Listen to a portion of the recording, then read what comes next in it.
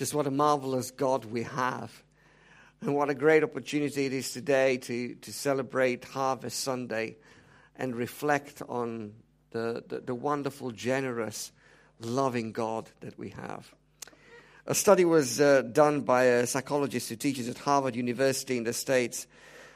He had a hunch about this and he tried to do some research on it. And his suggestion was right from the very beginning that if we train our brains to be more grateful by setting aside just 5 minutes a day, practicing gratitude, something changes in our life. So they did a 1-week study. So they asked some people to do this particular exercise, to take a particular time, same time of every day, and write 3 things that they are thankful for. And different people put different things, very simple, but concrete and specific things. Things like, I'm grateful that my daughter gave me a hug. I'm grateful for the wonderful Chinese meal I had last night. I'm grateful for my understanding boss at work. Just daily sort of occurrences that would create gratitude. And they did it for a whole week. But the interesting thing that was probably surprising to the researchers was that after they stopped doing it, their life still had an impact from that exercise that they did. And it carried on even 6 months or 12 months down the line. Just 1 week they did that thing. So they didn't carry it on, just did it for a week. But it had an impact that was long-lasting for quite a while.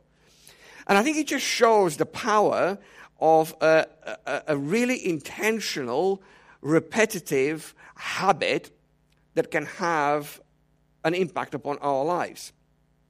The people of Israel, under God's teaching, they were onto something. Because they had a whole host of festivals. And some of you who do reading the Bible through the year back to back, you get to those places in Leviticus and Deuteronomy that you kind of think, what on earth is all this about? It feels very intimidating because it's strange, it's different, it's not something that we are accustomed to. But actually there is an incredible wisdom in understanding the principles behind some of those festivals. And really, what I want to do is, as we look at maybe a couple of issues that I think connect with our harvest time and harvest Sunday, connecting with some of the feasts that Israel observed. And I think for the people of God in the Old Testament, those feasts, those festivals that they observed were very significant because it was a reminder of their identity. It reminded them of who they were. I mean, we have birthdays, and it's after you go past a certain age, you'd rather not celebrate them. When you're younger, you love them, and it's exciting. You just turned 10. I mean, that's really exciting. And after you go past, I'm not looking at anybody. After you go past a certain age and you hit certain landmarks, it's not that exciting actually at all. But in reality for us as Christians, even a birthday should be something that should be celebrated because it's God's faithfulness that we are where we are in that birthday. And for them, it was a matter of identity. It was reminding them who they were and whose they were. And that's why it was absolutely essential that they celebrate that. And through the writings of Moses, he was establishing those patterns in their lives. And the interesting thing about those festivals, they were community events. So it wasn't just a singular event that people celebrated on their own, but they celebrated them together. And again, this is a lost art. We have forgotten to celebrate things together as a community, saying we're all in this together. This is part of our identity. But for them, it was important to observe those things. So I'm trying to make some parallels. And we're going to delve into Leviticus 23. And there's 2 things this morning I want us to look. I think harvest time is a good time to express gratitude. And that's a vertical dimension. It's to do with our worship and our relationship with God. Leviticus 23, verses 9 to 14, if you want to open and track with me. The Lord said to Moses, "Speak to the Israelites and say to them, when you enter the land I am going to give you, and you reap its harvest, bring to the priest a sheaf of the first grain of your harvest. He is to wave the sheaf before the Lord, so it will be accepted on your behalf. The priest is to wave it on the day after the Sabbath. On the day you weave the sheaf, you must bring a sacrifice as a burnt offering to the Lord. A lamb, a year old without defect, together with its grain offering of 2/10 of an ephah of the finest flour mixed with olive oil, a food offering presented to the Lord, a pleasing aroma, and its drink offering of 1/4 of a hin of wine. You must not eat any bread or roast of new grain until the very day you bring this offering to your God. This is to be a lasting ordinance for the generations to come wherever you live. This is one of those feasts. This was important to be done as they were entering into the promised land. They could have been overtaken by the emotion and the excitement of the fact that they got into the promised land. It's like Christmas Day when you're a kid and you're opening the presents and the wrapping just gets taken apart and you're just so taken over by the emotion. They could have been so excited to be in the promised land that they could have forgotten who got them there. And this is why this is instituted, this act of worship through the sacrificial bringing of some of the produce. It was grain, it was a sacrifice of a lamb, it was wine, it was olive oil, it was the flour. Everything was being brought before God as a way of saying, thank you, God. It was an acknowledgement that it was God who brought them there. It's so easy for any single one of us. We have this sinful gravitational pull towards selfishness. And it would have been so easy for the people of Israel to feel like they won the victory. It was their sweat and blood that got them there. But this act of community worship was a way of gathering together and saying, declaring it very intentionally and very detailed in the way they did it. This is all about God, the God that we come to bring our thanks to and to show our gratitude to. Instead of being self-congratulatory, patting themselves on the back saying, well done us, this was a way of opening up and saying, thank you, God. It is all because of you that we are here. It is your provision. You are the God who brought us out of Egypt. You are the God that provided the crops.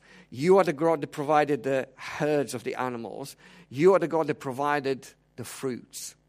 It is all about you, and praise is due to you. Thanksgiving is due to you because of what you've done. And to go through that whole rigmarole, that to us it looks a little bit weird and boring, but actually it's incredibly significant. They do it because in the moment that they do it, they're going through it. And it's a reminder. And it's a declaration. And it's a sense of rooting ourselves down again and acknowledging that God is the one who provides. God is the one who deserves the thanks and the praise.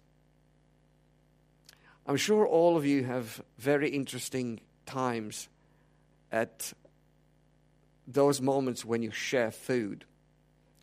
One of the most distinctive things that I observed, I sort of started attending church around the age of 9 and a half.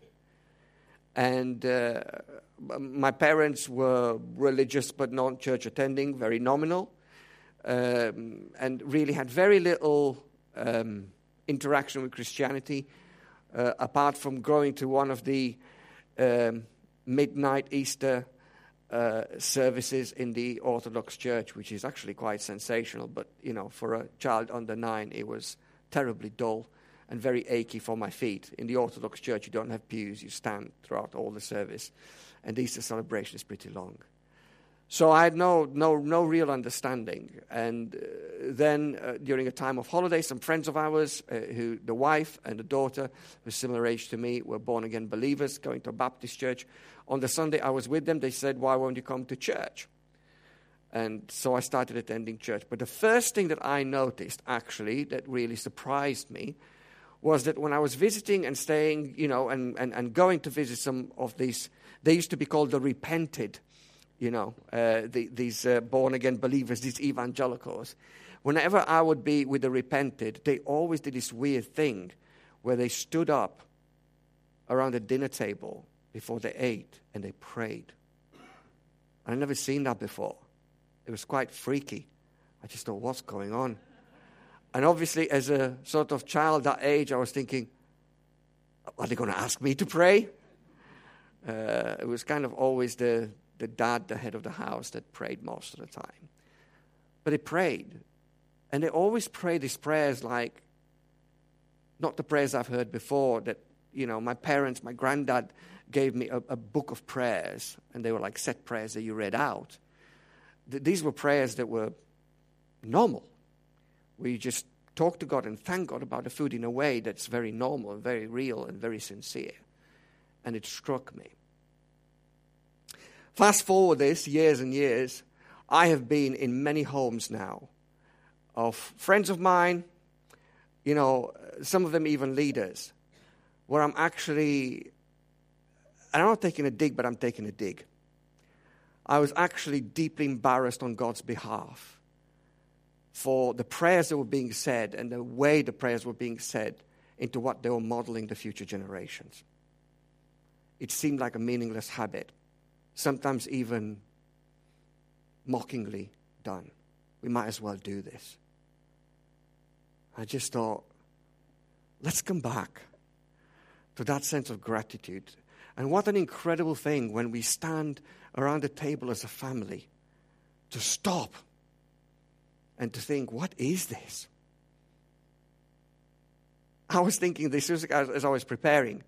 I never pray the day before for the food that I need to get for the day after. Do any of you? I don't. It's not on my prayer list. I don't say, God, I need 3 meals and some snacks in between. I don't. I did, and God provides it. And that's just one thing, one small thing. And the people of Israel understood that those rhythms were absolutely essential.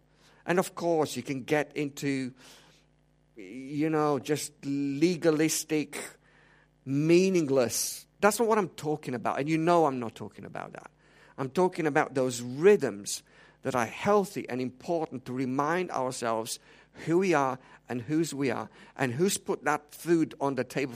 It's not my sweat and it's not the money that you guys pay for my salary. It is, but it's not. It is the Lord. It is the Lord that provides. And the people of Israel understood that. And right at the very beginning, as they entered the promised land, the first thing that they did, the foremost priority for them was, let's thank God. Let's show our gratitude to God. Let's come into worship and acknowledge that He's the provider, the generous provider of everything that we have. And I think this is an incredible challenge for us to be thankful. This is countercultural. We are absolutely swimming in a culture of discontent. Complaining could be a British hobby. It's true. I do it. Sure, you do it. You put on the news, you put in the talk shows, you put on anything. You go on Twitter. No, don't go on Twitter. It's just mayhem. I go on the Villa football boards. Guess what it's about? Complaints. In our case, very justified. But we live in this culture of discontent. We're not happy about this. We're not happy about that. If they do it like this, we're not happy. If they don't do it like this and they do it like that, we're not happy. And I'm concerned that this is seeping into our hearts as followers of Jesus. This is seeping into the church. That whatever we do, we find a reason to be discontented. And when it comes to gratitude and gratefulness and thankfulness, we kind of get an F minus. And this is a good reminder on Harvest Sunday to look at the Israelites and the way they put these incredibly helpful rhythms to build in gratitude expressions and thankfulness. And my encouragement to us is maybe to think in our own context, and in your own context as a family. This is again about communities, and your family is a micro community in that. How do you creatively build in moments of gratitude intentionally? Put them in. Because I tell you what, the complaining won't need putting in. It will just come. It will come at you thick and fast. Let's counteract that with a way of acknowledging that in everything that we are, in everything that we do, it is all because of Him. It is all through Him. Radically expressive. You know, when we open it up for prayer in a church gathering, how about us pastors really struggling to shut you up because you just won't stop being thankful to God? That's what I'm saying. Let's cultivate that. It won't come naturally. Let's cultivate that. And I don't have a recipe that works for you. You need to be the one that maybe just goes home after this Harvest Sunday and says, hey, you know, I'm going to work at some stuff for my own life, and we're going to work maybe at some stuff for the family, and we're just going to work together at building in these moments every day or through the week where we're just going to make sure we acknowledge whose we are and who we are as a result of it.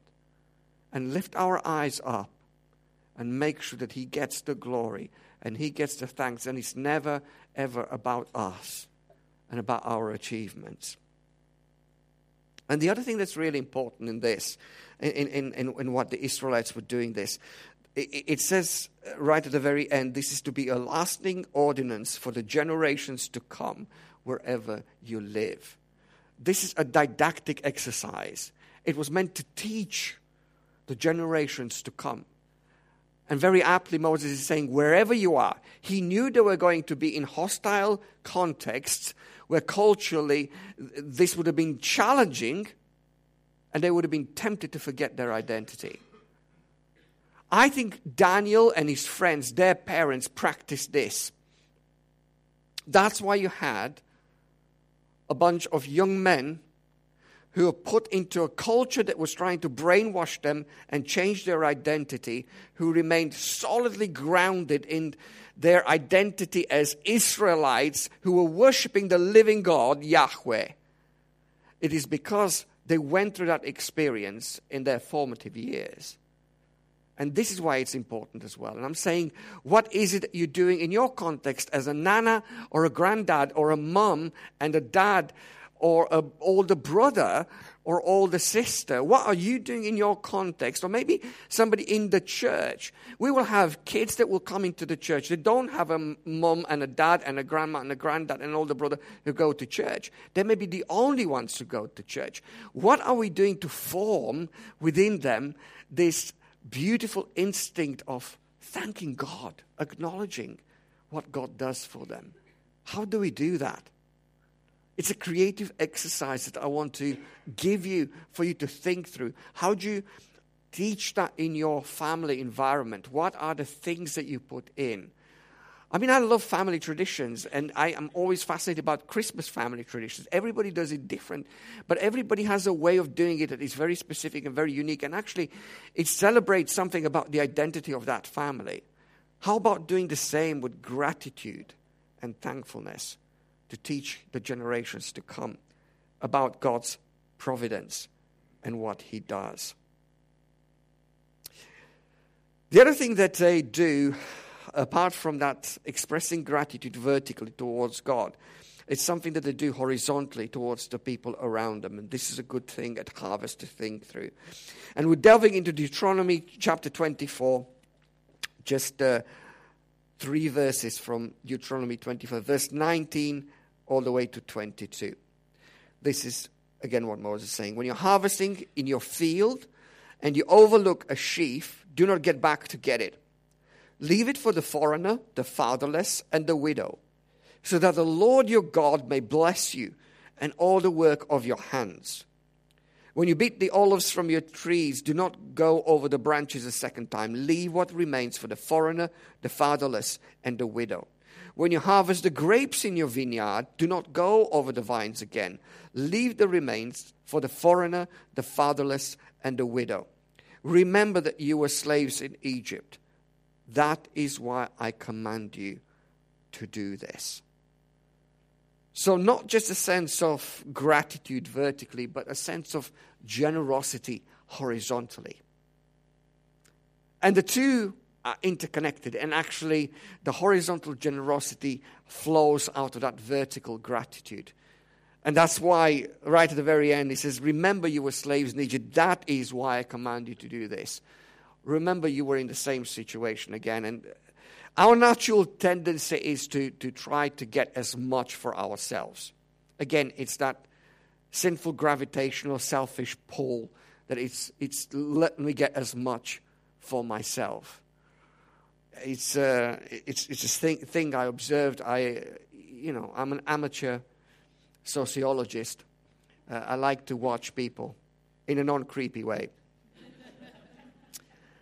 So have you noticed that now in the supermarkets, when they bring the discounted stuff, at least what they do in our local, they have this yellow barrier that the staff member who's putting the discounted items from the trolley, there is this yellow barrier that is being put. Have you ever wondered why? It's because normally the hulks are out. When the discounted items are out, the hulks are out. And again, social observer, just love it. And I make judgments. I look at the clothing that people wear. And sometimes I even see the cars they get into. And I tell you what, they are expensive cars. And they are fine clothing. And they go, and it's like, there's some mints discounted. I'm not going to get just one. I'm going to get 5 of that. And what would go nice with mints? Oh, there's some trifle there. Let's get some trifle. I mean, it's random kind of, combinations. It's not as if somebody has already prepared and thinks, oh, I was planning to do something with mints. You get the idea. We're selfish. We're selfish.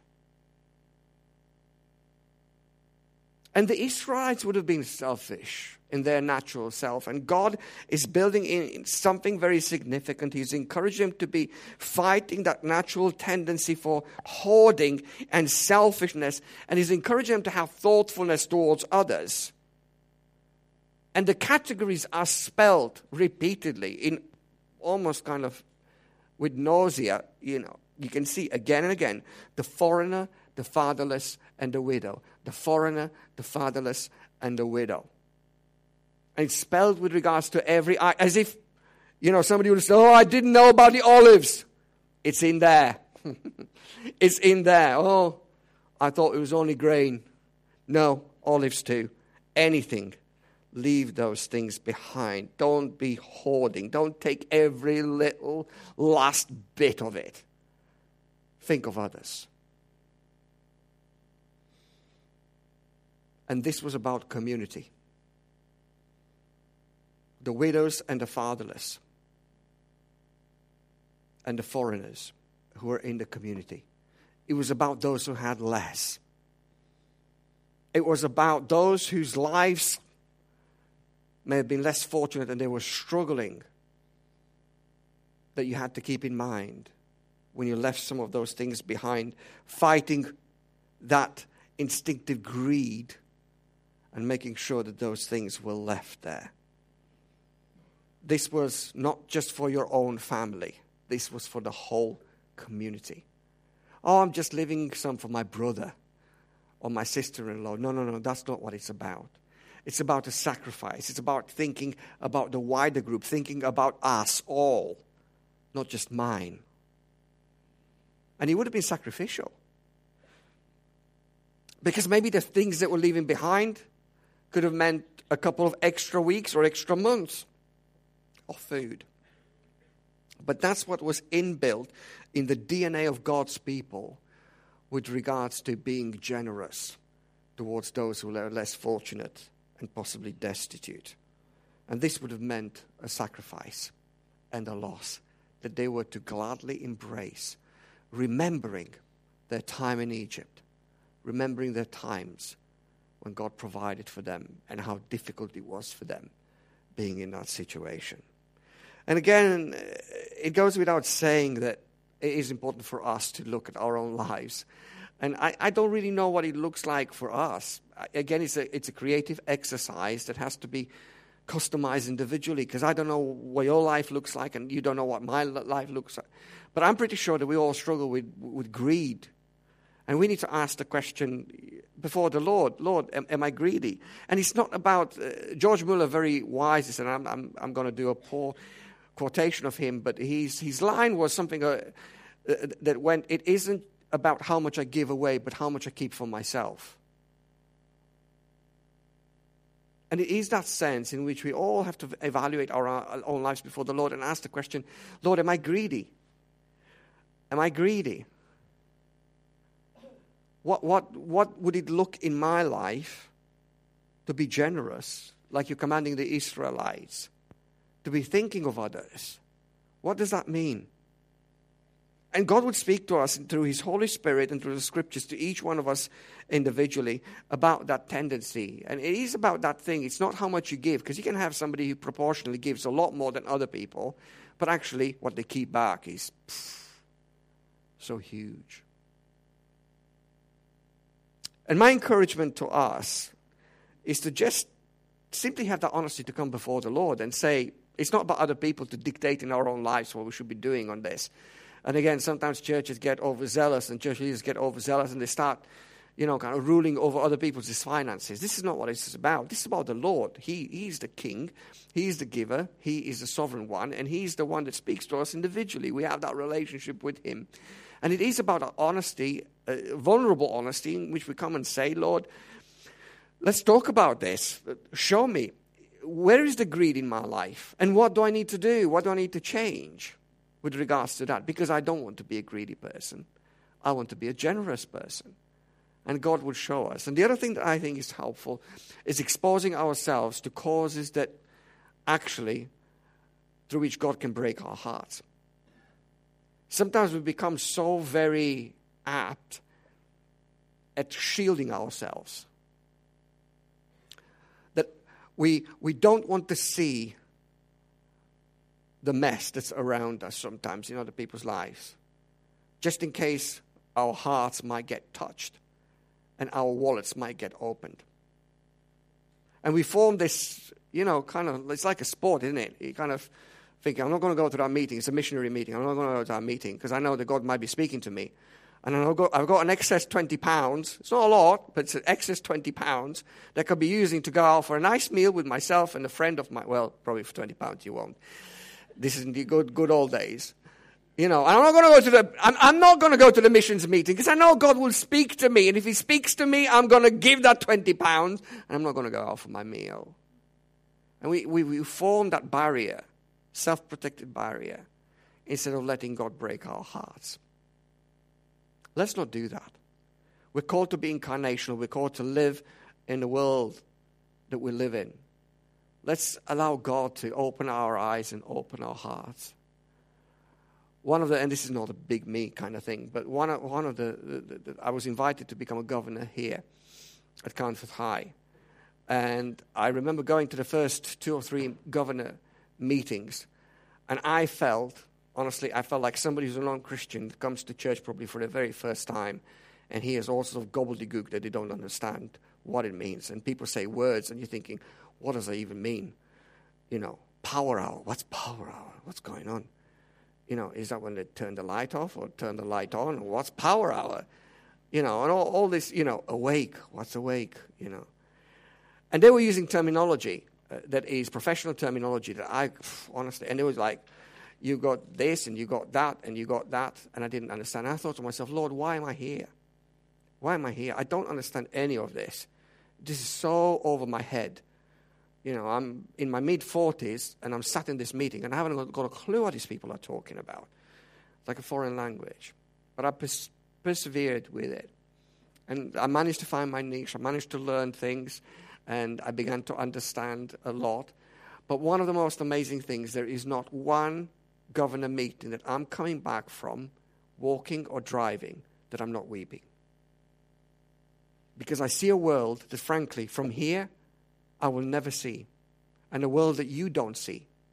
I see a world right here, right in this place, all the way to Hisham, all the way into some of the villages around us. I see a world that you don't see. You don't even know it exists. Absolutely no idea. Absolutely no idea. The fact that a mum would bribe her 11-year-old to babysit with cigarettes. That's in our local community. That's the world we live in. Ellie's nodding. She's thinking, I can tell you a lot worse. But that's the reality. So I'm saying, let's pray and say to God, God, just show me. Show me what our world is really like. And this is nothing to do with class. Nothing to do with money. There's people with loads of money that are suicidal and see no point in living. The desperation doesn't have any respect with regards to that. But I think if we truly want to become people who are generous, and generosity isn't just about money, it's about time. And time is so expensive nowadays, isn't it? I think time is one of the most valuable assets that we have. Because it is expensive, we don't have a lot of it, but it actually is very precious. A loving heart. Sometimes you can engage with somebody and show generosity through giving your heart to them. And that's, again, like C.S. Lewis used to say, that's a dangerous place to be because they could really break your heart. And you spend time and you help them out and, and then they turn their back towards you. But God is calling us to be generous with our time, with our resources, with ourselves. That's what people are longing so much for. And the people of Israel understood that, and they brought those things before God as a sign of being thankful. And then they shared with the things that God had given them with those who were struggling and didn't have enough. But there is one secret I want to leave with you as we close this morning. All this, being grateful towards God and being generous towards others, is impossible. Truly impossible without Jesus being your Savior and your King. So this morning, I'm not calling you to good works. If you don't know Jesus, you can't live like that.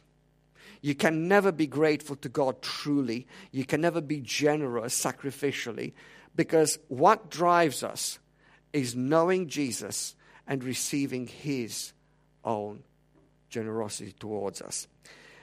The Apostle Paul writes in 2 Corinthians chapter 9, it's the most significant passage in the New Testament, I think, on giving. And he writes to the Corinthians, encouraging them to be generous. And he says to them, remember this, whoever sows sparingly will also reap sparingly.